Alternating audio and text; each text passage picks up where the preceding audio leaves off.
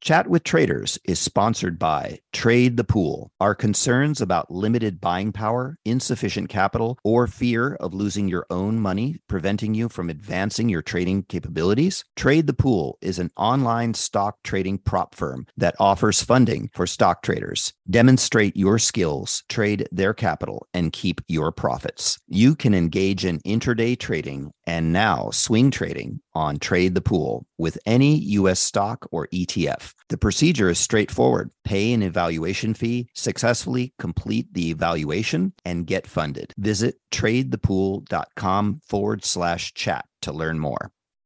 You've seen the headlines. Bonds are making a comeback. But if you've ever tried to invest in bonds, you know what a clunky, complicated, broken experience it can be. That's why at Public, they took fixed income and fixed it. Now you can find, evaluate, and buy thousands of bonds with an investing experience designed this century. Add fixed income to your portfolio with corporate, treasury, and municipal bonds. Go to public.com/bonds podcast to get started. This podcast is sponsored by Public. Full disclosures can be found at public.com/bonds. Trading in the financial markets involves a risk of loss. Podcast episodes and other content produced by Chat with Traders are for informational or educational purposes only and do not constitute trading or investment recommendations or advice. It took 3 tries to find it. And then I did like a surprise visit, it's like unannounced. And one of the execs came out and was really angry. And I documented it, filmed it. I had a camera on my shirt. Turned out to be like a Hollywood set. It's just exactly what I imagined. It was a scam because I had to pose as an investor. And NASDAQ companies, they're supposed to let you in as a tour or to check out the company. They can't just be like, they actually had guns and stuff, So like, I don't know if it was loaded. This is Colombia. You know what I mean? Markets, speculation, and risk. This is the Chat with Traders podcast.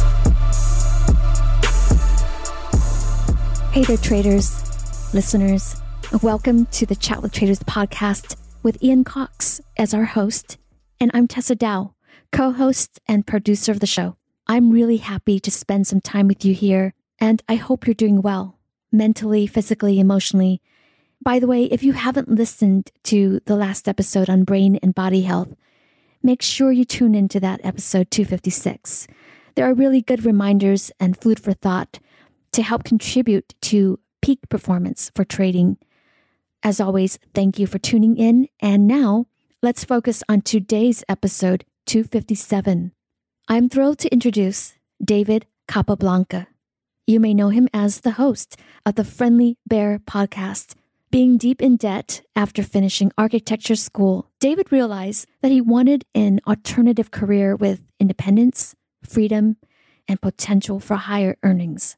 From what I've learned about architects in general is that they are artistic, imaginative, but also logical and investigative in nature. So it's no surprise that you'll hear elements of these traits come through in David's trading approach. He's naturally drawn to a contrarian psychology and zeroed in on short selling as his trading of choice.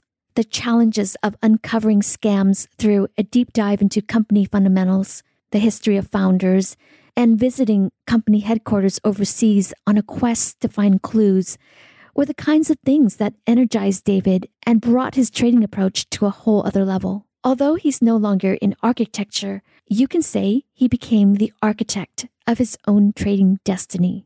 Let's allow David to take us on a short adventure with him today, shall we? Ladies and gentlemen, we're so pleased to present David Capablanca from the City of Angels. All right, I'd like to welcome David Capablanca, host of the Friendly Bear podcast, to Chat with Traders. Welcome, David. Yeah, Ian, how you doing? Pleasure to be here. Yeah, great. So, curious, are bears unfairly characterized as being vicious creatures? I think so. As we can tell, there's a new movie out. And yeah, that's exactly what they're portraying in the movie. However, you're much friendlier, and you'd like to share with us a little bit about short selling today. Absolutely. Yeah, I am the friendly bear. I like to have conversations with the other side and just be friendly in general, So yeah, absolutely. Yeah. Give us a little bit about your background before you got into trading. Okay, a little background. So I came into trading late in the game for in my 30s, and I have a background in architecture. I spent all of my 20s in the architecture field in college for architecture, undergraduate and graduate, and I was focused solely on becoming the best architect I can be. And I really enjoyed it. I really enjoyed architecture school, and just excelling in the creative, imaginative field of architecture and creating and design and everything about it and everything that came with it as far as travel and culture and everything. So I was really good at that. However, when I finished undergraduate and then graduate school, which is like altogether, it's almost 10 years of school. 6 months after you graduate, you're hit with the bills, the student loan bills and all that. So I was so enamored with architecture and just loved it so much. I just didn't even consider like the financial implications, because I was basically financially illiterate, just like a lot of people, a lot of my colleagues were, a lot are even now. So I didn't, both of my parents are immigrants. They came here to the United States, and I'm from Miami originally. They are doing their best. They both have degrees. They both have, my dad's a mechanical engineer. My mom's a teacher, and my mom has a master's. So like the only way I knew was to just go to school, do the best you can in school. And then that's everything else is going to figure itself out. But in the middle of all that, I was just financially illiterate. So like I got myself caught up in all these student loans.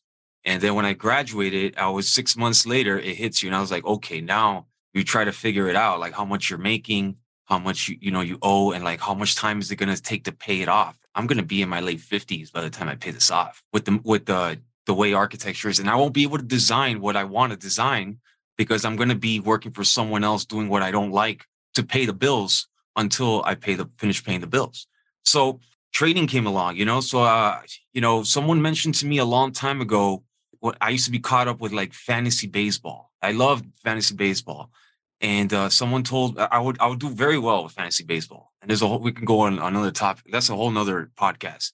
But one of my friends told me at the time, he told me, man, David, if you were to put this much energy and stuff into stocks, you'd be like a millionaire. And I didn't understand what he said. But then like later on in the future, after graduate school and architecture and all this, I started to see these YouTube ads popping up about stocks and trading.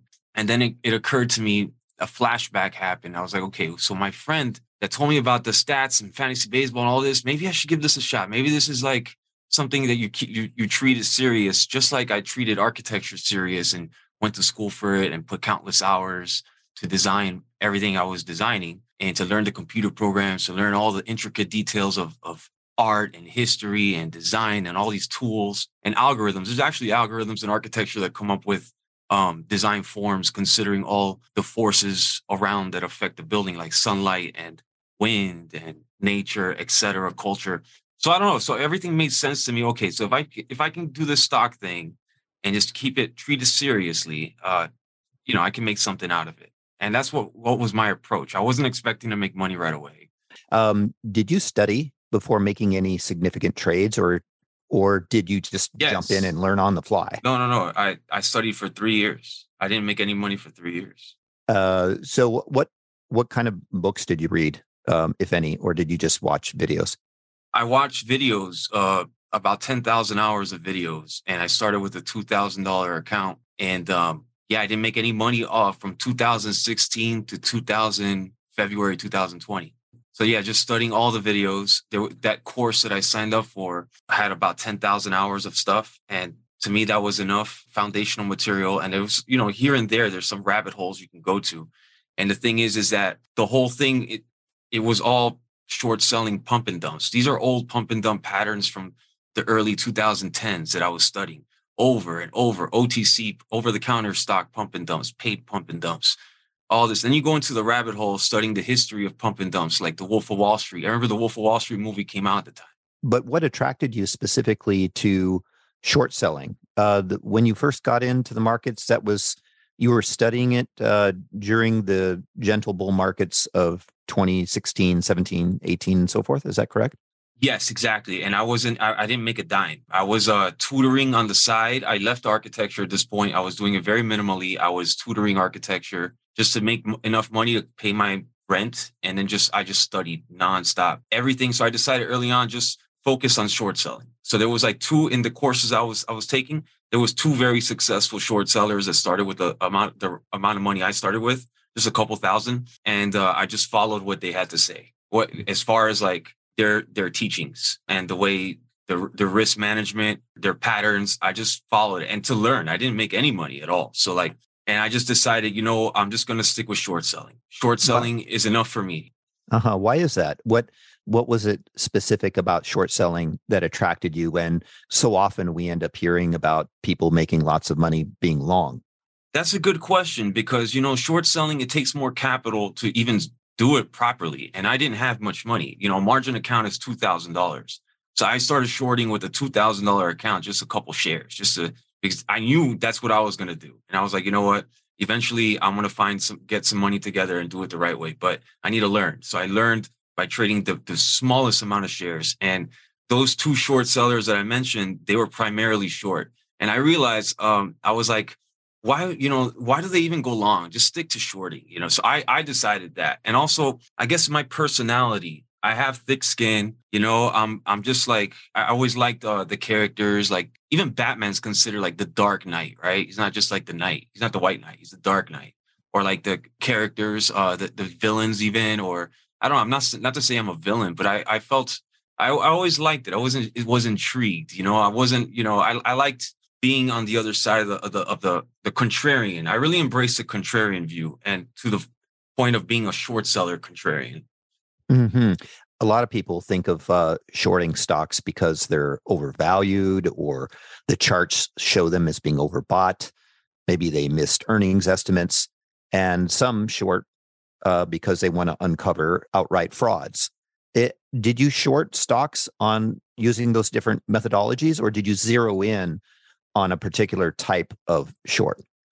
So at first, what attracted me right away was like the frauds. I was like, I didn't know anything about finance or markets or stocks. What made sense to me was when someone explained it to me, like an elevator pitch. It's like, hey, there's this character in here. He's greedy.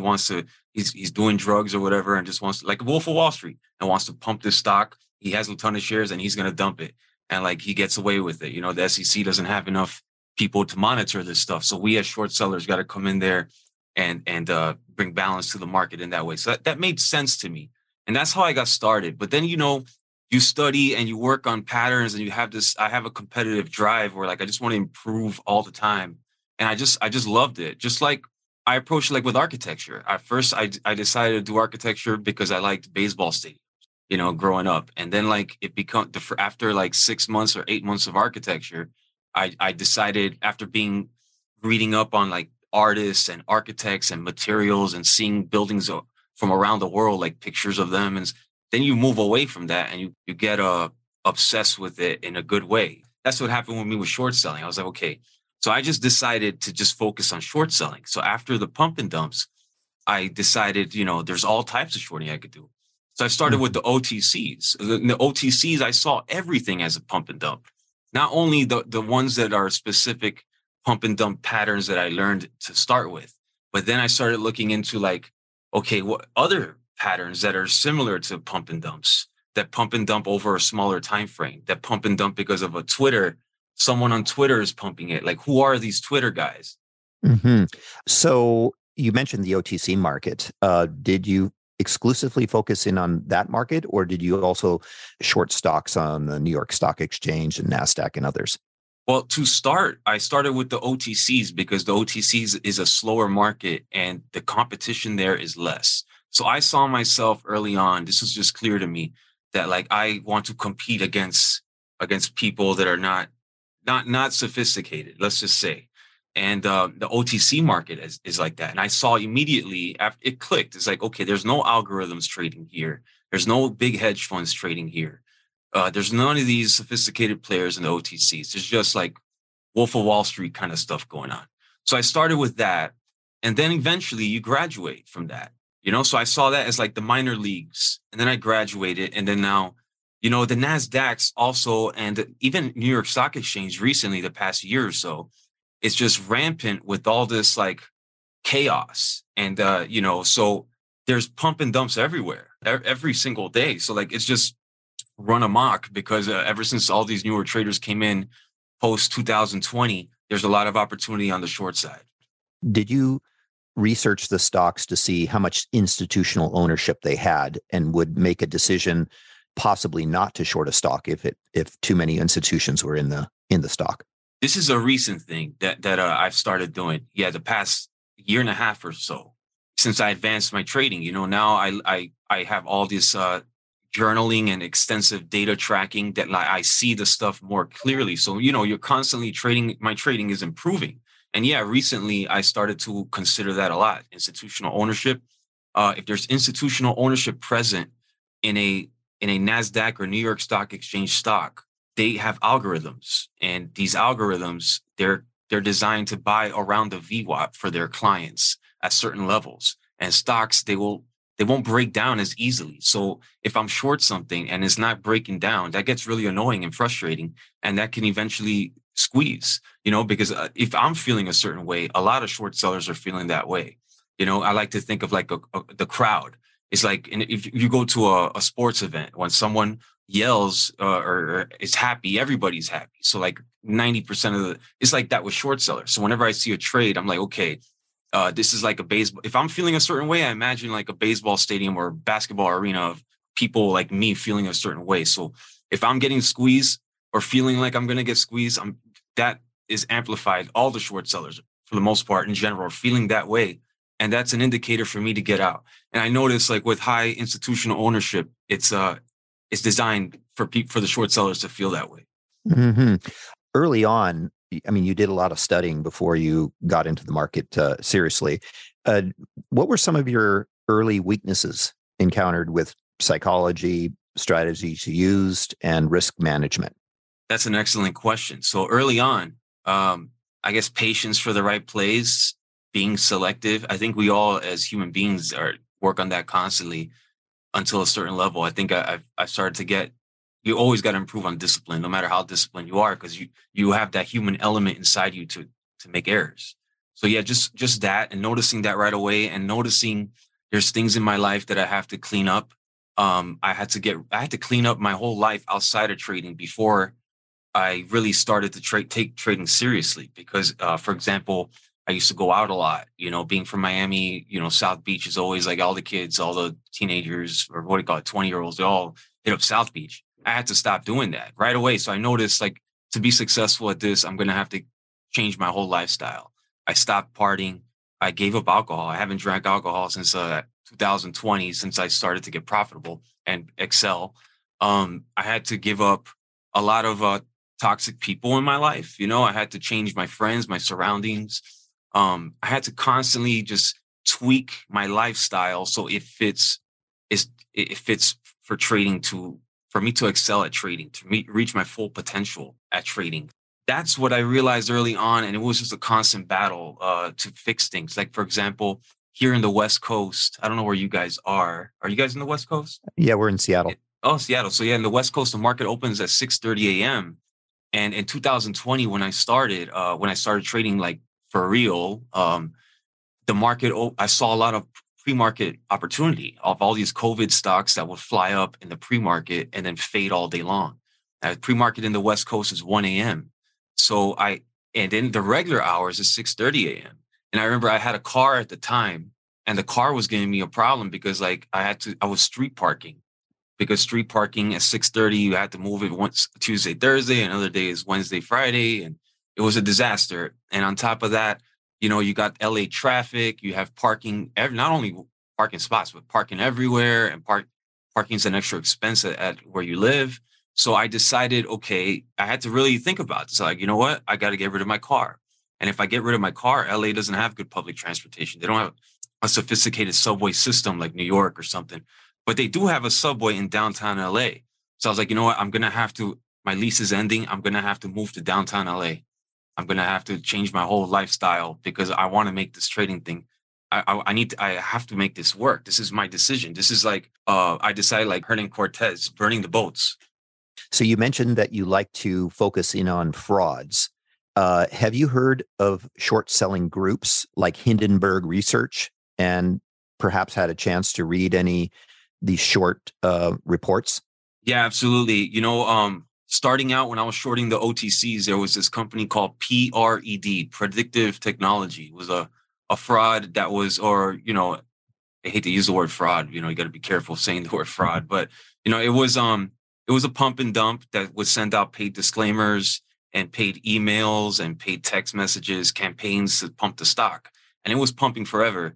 And Nate Hindenburg Research, he's like world famous now. He was lesser known back then. I don't want to say starting out, but he would also be on the same message boards as me starting out. And I would call, this is me brand new, almost like I was studying and putting in work, but I would go on the message boards talking about this company, saying it's a scam. And then Nate would come in there and say the same thing. And we would talk on Twitter. And I was like, and then Nate, like, he really came through with the crazy report on PRED, hired an investigator in Colombia, and they found the whole scam. Or like, it was actually not Colombia, it was another place, but he hired another investigator. He had a whole process for that. And I had a small relationship with Nate, but to see his growth, yeah. So ever since then, he that was one of his best reports. But ever since then, he's grown tremendously. And now it's Hindenburg Research, everybody knows. But that must have been 2019, where he was in a short amount of time. So see, like trading, if you do things right in a short amount of time, you can have a massive amount of success. It's like really is like a front, like one of the frontiers, one of the American frontiers. Are you a developing or seasoned day trader who trades the U.S. markets? Is the only thing stopping you from getting to the next level is having enough capital to trade? Trade the Pool is a unique online stock trading prop firm that funds stock traders worldwide. Not having to risk your own capital can help you focus on other things like making better decisions on your trades. There's no PDT rules to worry about. You got more than 12,000 stocks and ETFs to trade, long or short, and professional tools at your side. How you get funded is you show them your skills through a straightforward evaluation process. Once you pass the evaluation, you get funded and trade with their pool of money and split the profits. Don't let the lack of buying power, capital, or fear of losing your own money prevent you from taking your trading to the next level. Visit tradethepool.com/chat to learn more. The longest field goal ever attempted is 76 yards. The longest field goal ever missed? Also 76 yards. Why bring this up? Because knowing your limits matters, both when you're kicking a field goal and when you gamble. Betting more than you're comfortable with is like trying a 70-yard field goal. It probably won't go well. So set a limit when you gamble and stick to it. Want more helpful tips like this? Go to keepitfunohio.com for games, quizzes, and lots of ways to keep your gambling from getting out of hand.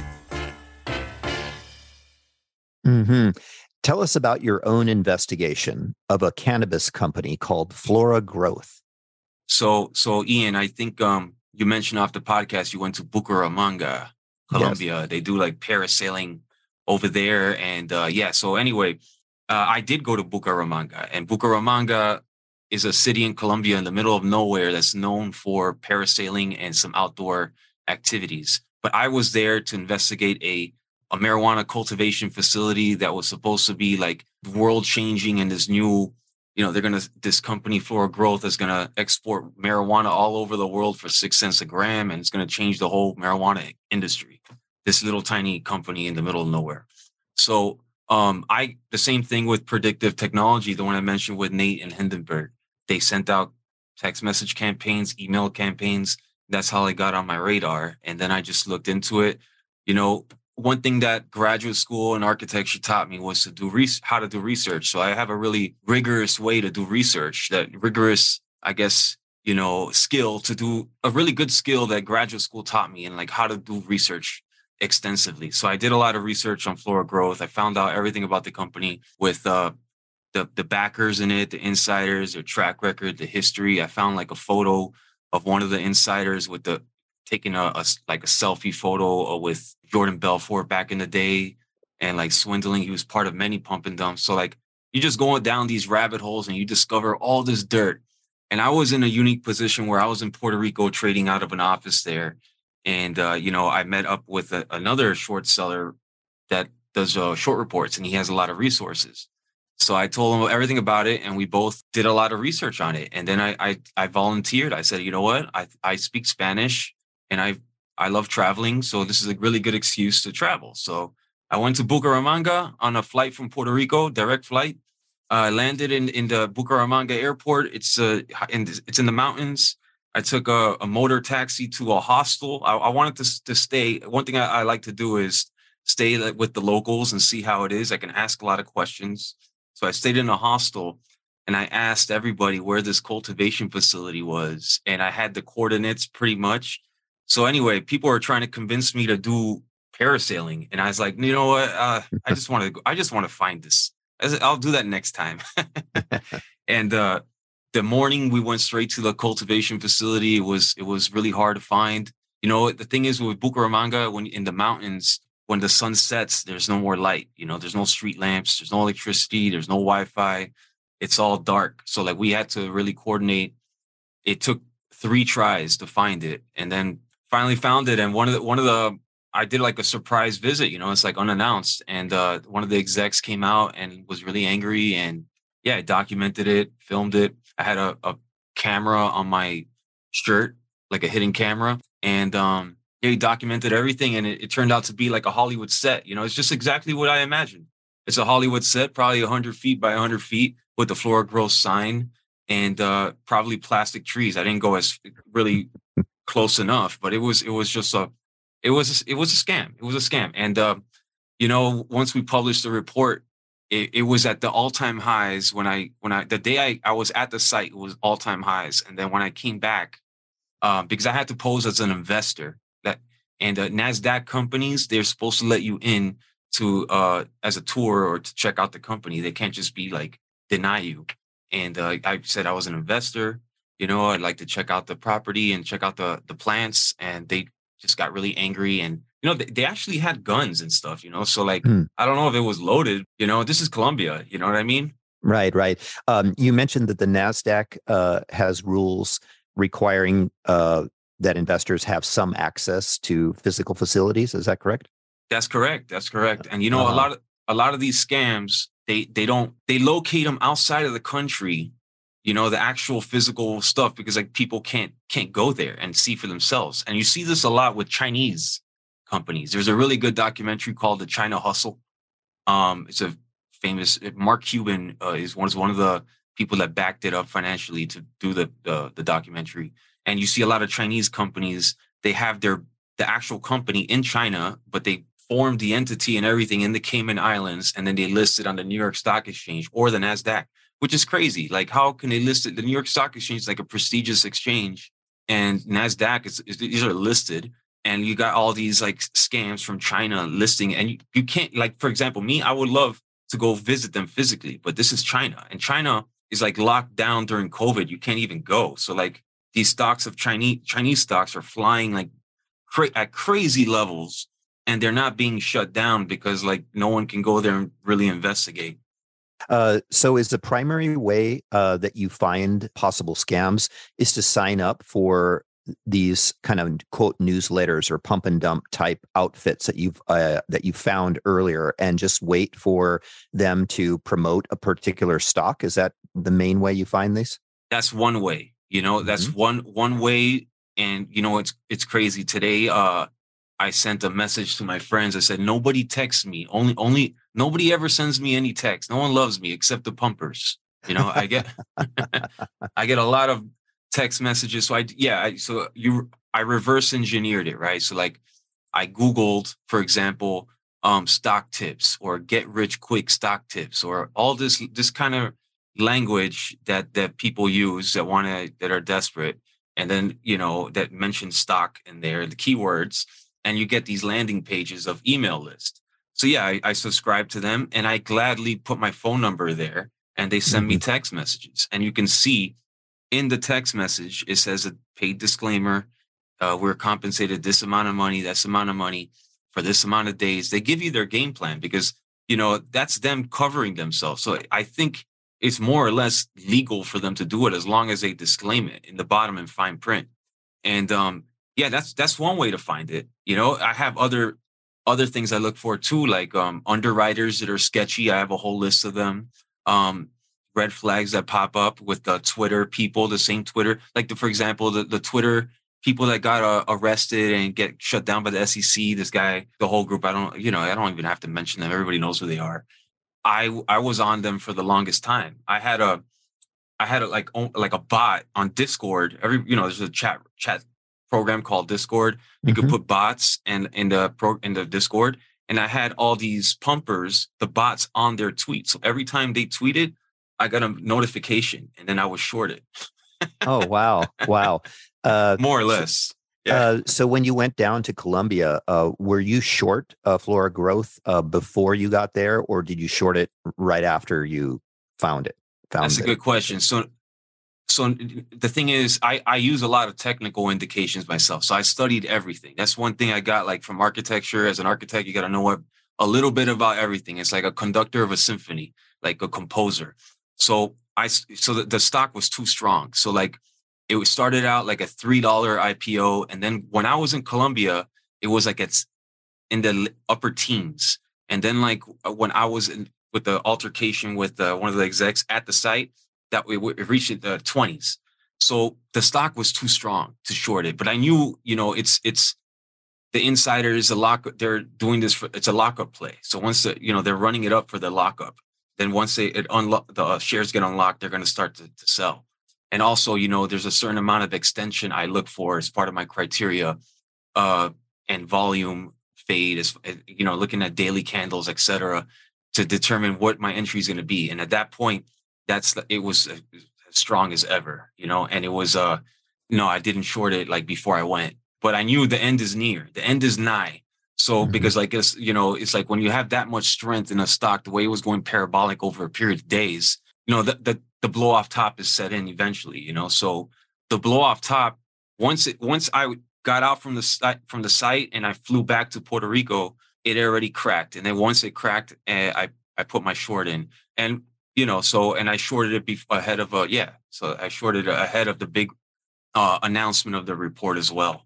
So how difficult is it to find shares available to short? And how often do the borrowing fees, how much do they vary? And are they significant enough to make you not short a particular stock?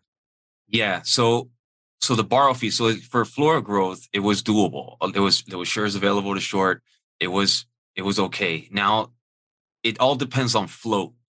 If it's a micro float, a low float, for example, for me, I look for 3 million float and up. 5 million float to 10 million float. I like 10 to 20 million float is like, it's almost headache free for me if I do everything I'm supposed to do. So it depends on float. So if something is low float, 3 million float or less, or micro float, less than 1 million shares, then yeah, borrows are going to be highly likely to be very expensive and almost not worth it, because the risk reward is just not there. Because anybody can squeeze a low float, a 600,000 share float, just one or two players. And there's a lot of nefarious people in the stock market. That's one thing I realized right away, almost instantly, is like there's a lot of greedy, smart people in the market that are crooked. So like someone can actually take up the float, and they don't even have to report.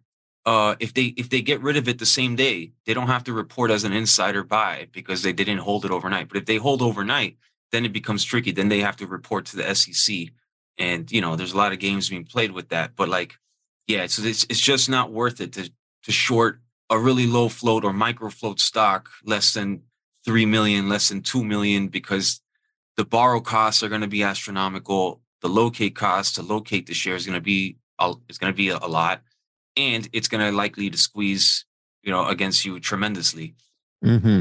Can you give us a range of interest rates that borrowers have to pay annually, shorting, say, a stock maybe on the New York Stock Exchange or NASDAQ versus some of these small float stocks on the bulletin board that you short? What typically can we expect? Okay, that's a good question. So what I mentioned was locate costs. So in order to get the shares these days, you have to have a certain broker, a short selling specific broker, and you have to locate the shares. You have to request it on their platform. I use a platform called DOS. You locate the shares. That costs money. And they change prices intraday. Now that's the borrow cost to swing it. That's a separate cost. So you have an additional cost of the borrow cost. And these days in a bear market or a bearish market with more short sellers involved, it's all based on supply and demand.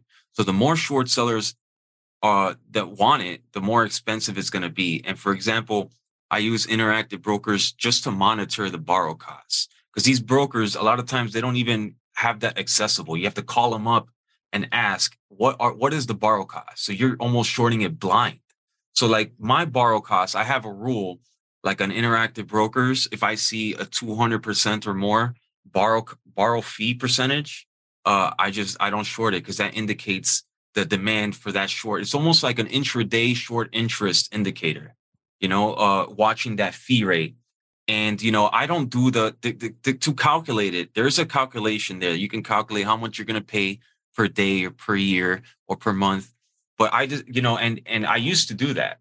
But now what I do is I just make a flat rule, because trading is very complicated. You got so much to do that I just make a rule. I said, if it's over 200% fee rate on Interactive Brokers, I'm going to try my best not to short it, or I'll short it only early in the day, or certain time periods in the day. And after 11 a.m. Eastern, I don't put on a new trade. I leave it alone. So does the interest rate that is charged to short a stock, does that change day after day? So if you enter a position and you say, hey, that this short interest rate seems reasonable, and then a day or two later they jack it up on you, does that happen, and how often? When I first started in 2020 and 2021, it used to be like that. It used to be a lot slower. Like the interest rate, the borrow fee rate would go up very gradually over a slower period of time. Now it's like 2 or 3 times per day they update it. And, I have multiple brokers. So I have like a Slack and I chat with my broker. I ask them specifically, what's the borrow rate? What's the borrow rate? And I compare the borrow rates with each broker. So, okay, this broker said 100%. This one said 150%. Interactive Broker says 200%. Now I got to feel, and then like I'll re-ask the question later in the day. And yeah, sometimes it'll go from like a 100%, or let's say 50% or whatever, and it'll go to like 1,000%. It will go 500, 600. It increase like tremendously.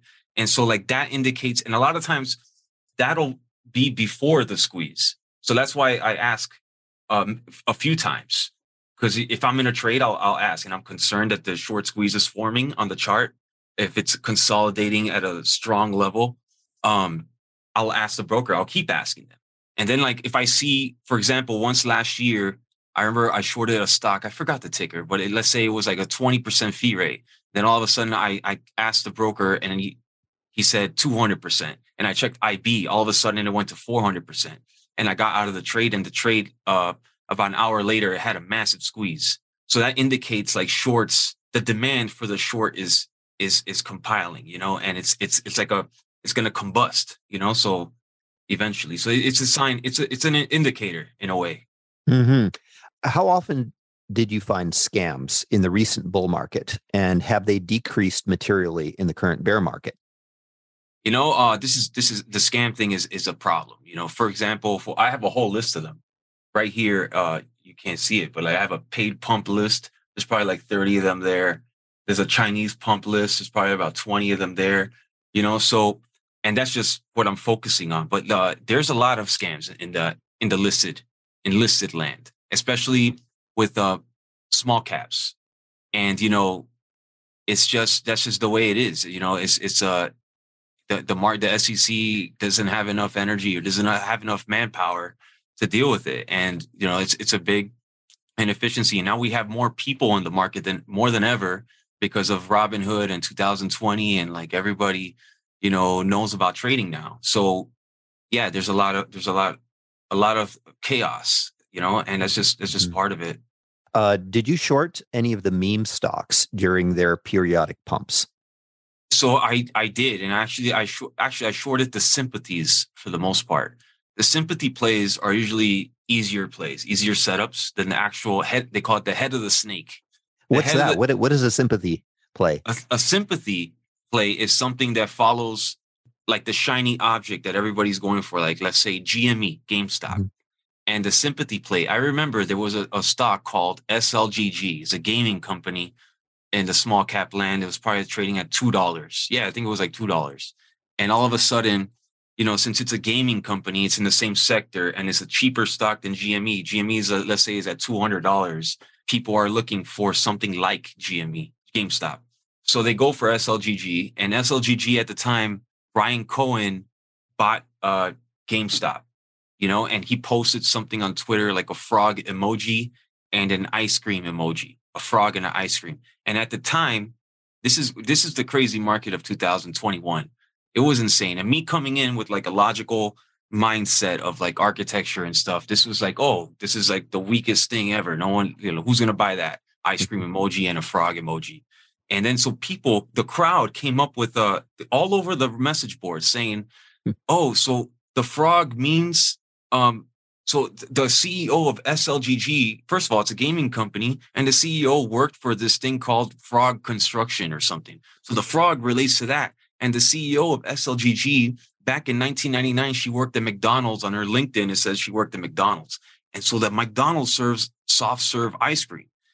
So frog emoji, Frog Construction, ice cream emoji, McDonald's soft serve ice cream. Ryan Cohen is sending us this thing because he can't blatantly say it to pump it because that's illegal. So obviously, so the crowd, this was all over Twitter, all over the message boards. And I'm like, oh, I'm going to bet against that for sure.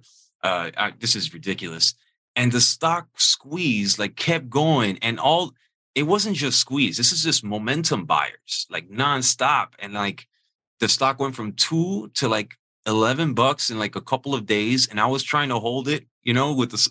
It was terrible. It was one of my first big losses. This was early on. So, you know, early on, I couldn't afford big losses, but this was one. And I came back from it, you know, strong because I made improvements. I learned my lesson the hard way, never to go against the crowd like that, no matter what, even no matter how ridiculous it seems. But that was the market. So that's a sympathy play. That's a sympathy play. So the sympathies never go as crazy as the head of the snake. They have less firepower. So technically they're easier ones, but at the same time, you still got to trade it. You got to put in all your effort to trade it the right way. I remember at the start of the GameStop squeeze, the reported short interest was over 100% of the float. Can you explain to us how is this possible? So first of all, I don't understand that completely, but that means that, you know, from what I understand is there's a lot of short sellers in there. So someone told me a while back, and I don't know if it's true or not, but it says like short seller can count as part of that. So like, I really don't understand. No, it's a mind, but you know, when you see that kind of short interest, you want to stay away from it. And you know, so you had like a hedge fund. I think it was Melvin Capital. They were just too cocky and too, you know, they went all in. They blew up. You short more shares than what's available out there. So I think what it is that brokers and short seller and, you know, whoever's lending out the shares can lend it out before they reserve the share or find the borrow. And then within 2 days, they have 2 days to actually find it. So they can lend out more than what's actually available. And then after a couple of days or whenever they update that, it's going to cause forced buy-ins and the stock's in a squeeze. So yeah, you know, yeah, it's crazy. So it's something, you know, it's like you don't really understand fully because like who knows what the clearing firms are doing or who knows what broker is doing that.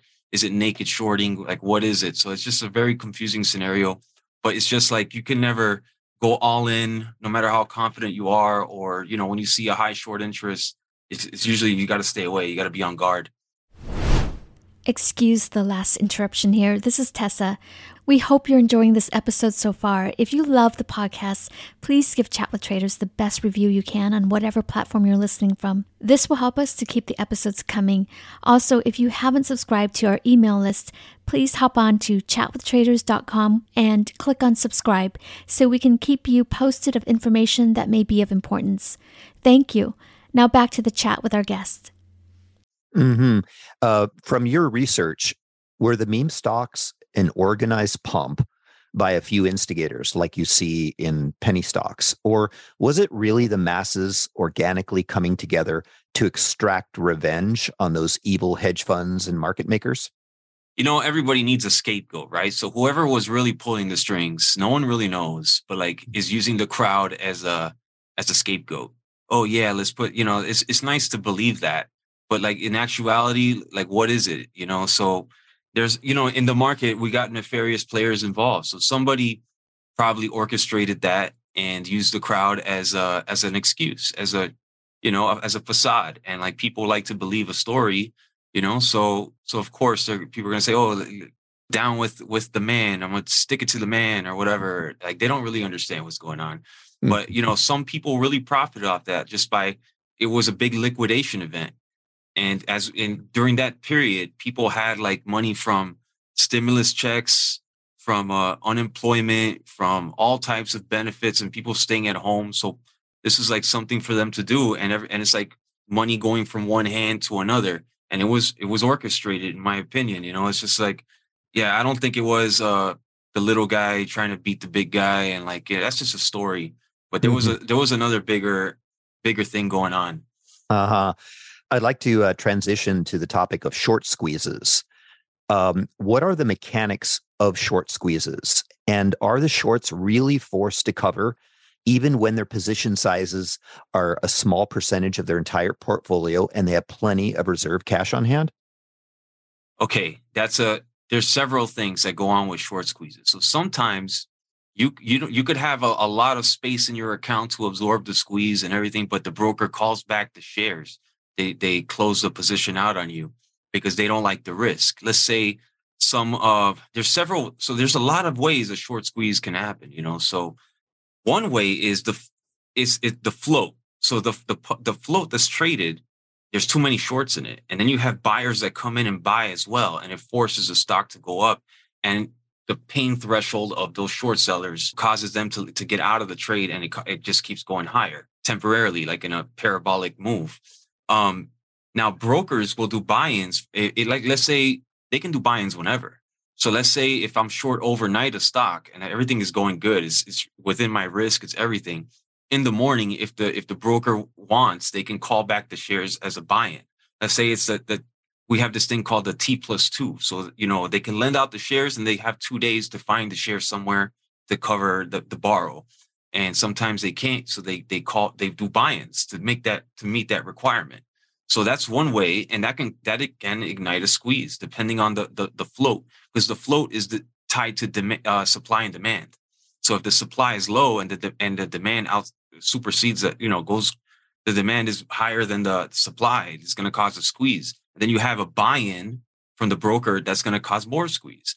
And then let's say it starts to squeeze other short sellers and into their pain threshold or their stop loss, and it breaks out. And then you have momentum buyers coming in saying, oh, okay, it's a breakout. It broke out the daily resistance, whatever, or whatever resistance level they're looking at. And then they jump in and now it causes super squeeze. And the lower we see a lot of these low floats, these micro floats that are less than $1 million, less than 2 million, less than 3 million, like I mentioned earlier, they're the ones that go insane.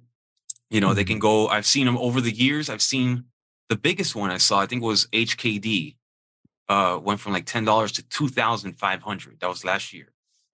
There was GameStop, but GameStop wasn't a micro float or a low float, but that one was the first one to have a lot of volume.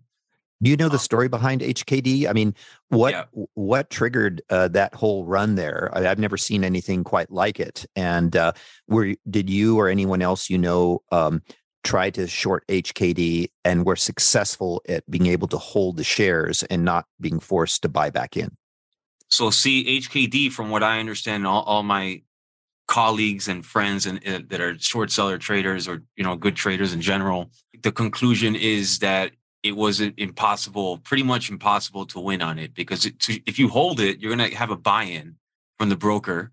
And the borrow fee rate, I was monitoring it the whole time. It was over 1,000%. So even if you hold it overnight and the broker doesn't buy it in, you're still going to lose on the borrow cost because it's so expensive. And then on top of that, I found out recently that there was ghost fees attached to it. So that when you close the position out, it didn't settle with the clearing firm or anything. So like it just kept the fees just kept accumulating, So these are the risks with short selling. So HKD, going over it from the beginning. So it is a Chinese stock. It was based out of the Cayman Islands. It had a parent company, AMTD, is listed on the New York. Both of them were listed on the New York Stock Exchange, which from my experience, this was one of the first New York Stock Exchange stocks from my experience, my personal experience, that I've seen be a Chinese pump and dump. Because I was tracking and keeping tabs on all the Chinese pump and dumps over the course of like a year or two. I even have podcasts about it. I really was investigating it. I actually was planning a trip to go to the Cayman Islands and going there in person and exposing some. And so they were all listed on the NASDAQ. HKD was the first one that popped up. I'm like, wow, this is a New York Stock Exchange one. Insane. So it was just thinly traded. The float was under 1 million, and it just kept going higher day by day. It will pull back a little bit, go higher. And I think, some short sellers, I heard from my short seller friends, they just were hitting it massive, So short sellers, they get cocky, because like shorting is a higher percentage winning strategy than longing. And that means that, the confidence level of some short sellers with a lot of capital it can get ridiculous. So like some people are hitting this with size, even though they know it's a bad trade, and it just kept going higher little by little. The spread was very wide. And then within a week or two, you see it at $2,500. And no, I did not short it. I was watching it the whole time. There were, however, sympathy plays and other Chinese scam companies, because, of course, there's always going to be some sympathy. Someone is like the typical person that buys a sympathy is like, oh, HKD, a Chinese company, Cayman Islands. I got to look at other Chinese companies out of the Cayman Islands. Let me buy it. And there's really no reason to buy it other than it's Chinese HKDs went up so much. So like, let's try another one. The momentum buyer buys that one. So there were some that were not as thinly traded that I could short, as well as HKD's parent company, AMTD, which had a higher float. I forgot what the float was off the top of my head, but it was a decent amount float. I think it was at least 20 million or so, which gave me all the green lights to short it. And AMTD was the main sympathy to HKD. And I was able to short that one. So yeah, I can recall that one. But HK and AMTD. So when the float is bigger, the borrow fee there's less demand to short it, because like it can absorb, the float can absorb the demand. The supply is there to absorb the demand. So therefore, the short borrow fee rate's lower. The locate fees are lower. It's more manageable. So yeah, I went after AMTD, and it's clear in the filings and everything. It says everything in plain sight. AMTD is a parent company. They had a diagram there that showed HKD and AMTD and some other companies that AMTD owns based out of Cayman Islands. It's ridiculous. So like anything that's Chinese out of the Cayman Islands is most likely a scam. It's a shame though. Like as much as I do well on these, traders like myself do well on them. It's just a shame that I can always find something else to trade. I'll find another thing to trade, another instrument, another stock. I'll figure it out. I have confidence in my abilities. But like to see these scams go through from China into the US and take money, because they're the ones really getting rich off this, So I don't like seeing that. Yeah. Often when I see stocks to short, often the bulls argue that the short interest is so high it's going to squeeze, and the shorts are going to be forced to cover. But do you know of any service that gives daily updates to the short interest and provides, say, a weighted average price that the shorts have shorted the stock? Because on a particular day, if the shorts are forced to cover, how do we know that new shorts with deeper pockets don't come in the very same day or the next day? And so the bulls are maybe falsely thinking that that the shorts are the same shorts and then they're bleeding every day, rather than having new shorts come in to replace the old shorts. And therefore, they're not as panicked by the stock price going up. What are your thoughts on that? Yeah, so there's just so many inefficiencies with the market. It's I always wondered, why isn't like float updated all the time? And float Float is really not updated that well. However, there is a service called Dilution Tracker that started recently, like a year and a half ago or so, and they've cleaned up the float game. I think they're getting float data from a source that's more reliable than anything else out there, and they also have a team that calculates the float based off of the latest filings and the outstanding shares, and they really nerd out with that. So they figure that out. However, yeah, the short interest, that's something that's lacking. Maybe in the near future, there's going to be a service similar that comes like to Dilution Tracker that comes out and figures that out. However, my secret sauce, which is not going to be secret anymore after this podcast, I use Interactive Brokers, the borrow fee rate as a way to reverse engineer the short interest. So when the borrow fee rate increases an exponential amount, that means a demand for short sellers, because the Interactive Brokers data for that, it says on their website that it's an aggregate from a lot of different clearing firms. So if the clearing firms are lending out shorts and basing their borrow fees off of the demand of that, and Interactive Brokers aggregates all that together and comes up with a borrow fee for that, I think, in my opinion, and from my experience, it has been a reliable indicator up until there's something better. Because before we had this rush of new traders in the market, hedge funds and stuff had access to this because they have a lot of money. They can afford all this crazy, sophisticated data and stuff.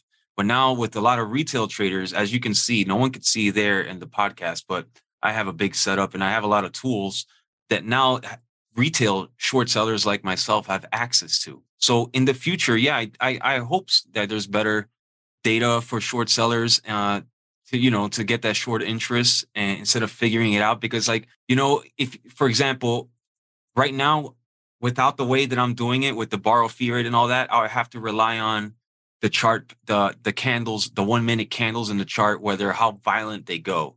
So like if I see a parabolic action in the candles within a very short amount of time, that's indicating a squeeze, and a squeeze of I have to imagine, okay, who's getting squeezed in this? Is it a big short seller? Was there when I eyeball it with the volume candle, I see a 1 million share sell order or a 1 million buy order that forced a parabolic action. I'm like, okay, that's probably not a long. That's probably a short that's forced out of it. I imagine of someone getting forced out. Or for example, in the afternoon and power hour, I know from firsthand experience, brokers will give you a call and be like, hey, you gotta wire in some money or else we're going to close you out. They usually do that at 3 p.m. and an hour before the close and an hour after the close, certain brokers. Now, they will ask you to wire more money in only if your account is in the red. But if they request or if they demand a buy-in, they make you buy it no matter what your account status is, right? So would these giant spikes be an indication more of a forced buy-in rather than somebody having a margin call? Yes, exactly. So let's say at one of those checkpoints, you see a big spike happen. I'm like, okay, so a short seller got blown out. That's what happened. That's not buyers coming in and buying it. That's a short seller got blown out. And that's the first that's the first domino usually. So now there's going to be a sequence of those, because once one that forces the price higher, and then who's next? It's that's the thing. So it's reading the chart pattern, reading the volume, reading the tape, so you're looking at the borrow fee rate percentage, looking at the short interest on Yahoo or whatever, Wall Street Journal or whatever service you're using, because the short interest is only updated the 1st of the month and the 15th of the month. So you got to put the puzzle together. So trading now is all about short selling, is all about putting this puzzle and using this, imagining who's getting squeezed. Was there a big short seller in this low float stock? It doesn't take much to move these stocks if you're a big short seller. That's why, I like to go for stocks that have bigger float, because then I don't have to worry about that as much. But yeah, it's about putting the puzzle together. And these days, the data and the tools is still relatively new. We're still in this new wild frontier of retail short sellers. We're still figuring it out. Because if you think about it, the whole digital age started in the 2000 or so. And so it's been 23 years, and only I would say the past 5 years or so have been, the short selling world has been accessible to retail people, like myself. Mm-hmm. So you mentioned some of the criteria that you use to short a stock. So what do you look for in your high probability setups? You've already picked out the scam stock. You've already checked out the float and the borrow interest and all that stuff. What do you look for on the charts to trigger a short? And then when do you cover? Okay, so a few things. So I like to short sometimes, for example, midday parabolic. Some days, some stocks, let's say over a stock that's trending down for the year, and I already know about it because I've shorted it throughout the year. I already know, okay, this stock IPO'd last year. It's coming up of a 180-day lockup expiration. It's borderline scam. Let's say it's a stock based out of the Cayman Islands. This happens a lot. So they have a 180-day lockup expiration.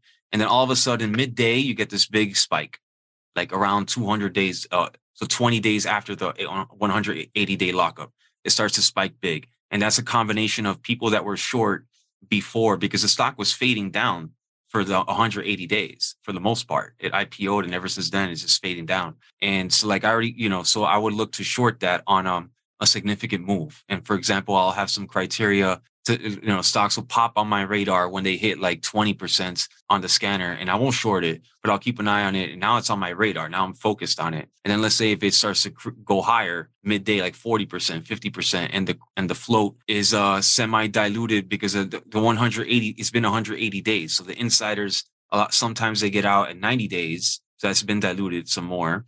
And then also there's some stock options and stuff involved in the filings you can see where they have exercise prices that more people got out, more insiders, so that the float is bigger than what it was. That's like the sweet spot, like a 200-day or so, and the stock just goes up 50 to 100% for no reason intraday, and I'll look to short that intraday, and I'll cover at the end of the day or something like that because I don't want to hold it overnight. So what I've done, I take my gains intraday for the most part. Sometimes of the year, if I'm traveling or so, I will put on a swing. But a swing short, but for the most part, I'll cover them intraday. So that's one example. I look for the 180-day lockup expirations. I like to read the news on biotechs, like on Fluffy News, for example.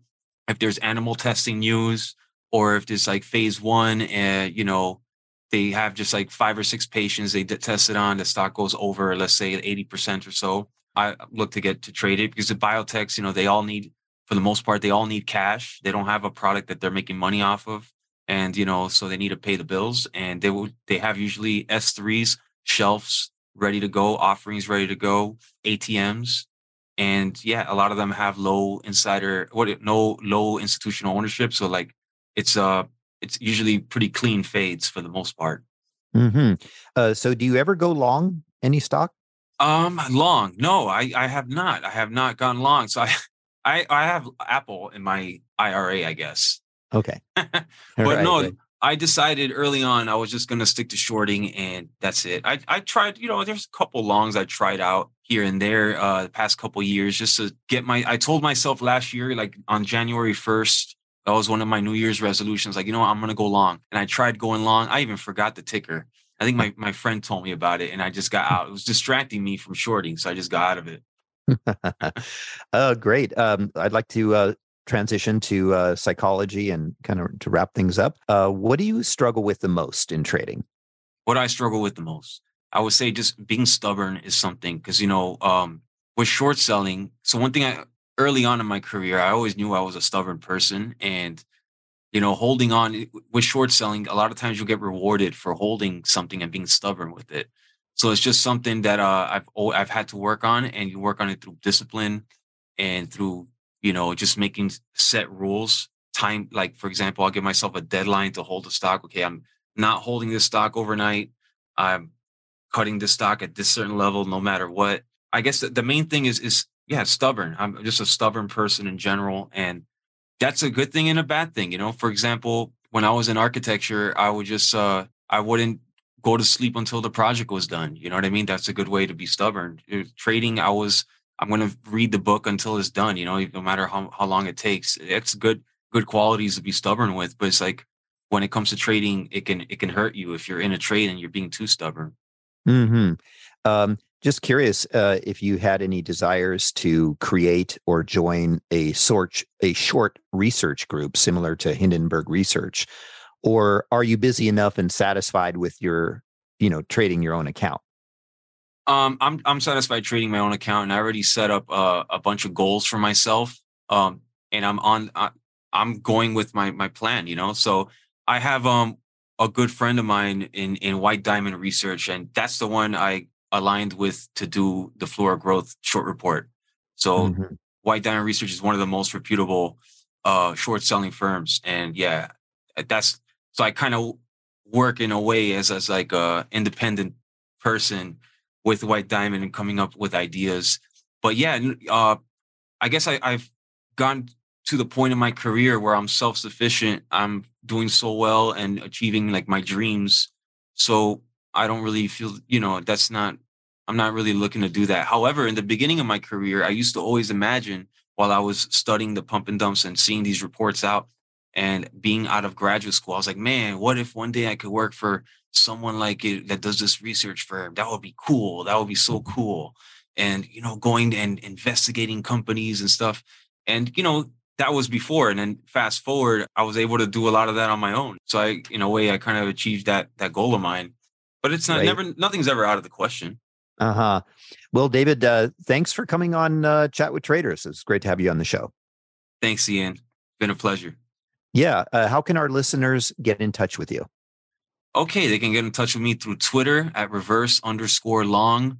Also, through my podcast. Everything is on the YouTube page. There's like a little Discord group and stuff if you want to be part of that, or, you know, it's just free to join, share. It's a community just of like-minded people. I'm easy to reach, easy to talk to, very approachable, I think. So yeah, feel free to reach out and listen to the podcast. Yeah, for sure. I have the Friendly Bear podcast as well. Yes, I've listened to quite a few of your interviews, and very informative, definitely worth listening to. Thanks, Ian. You've reached the end of this episode of Chat with Traders, but rest assured there are more episodes loaded with real market insight and zero hype on the way soon. So to stay updated with each great new release, subscribe to the podcast in iTunes, and we'd love it if you'd leave a rating and review. We'll catch you next time on Chat with Traders.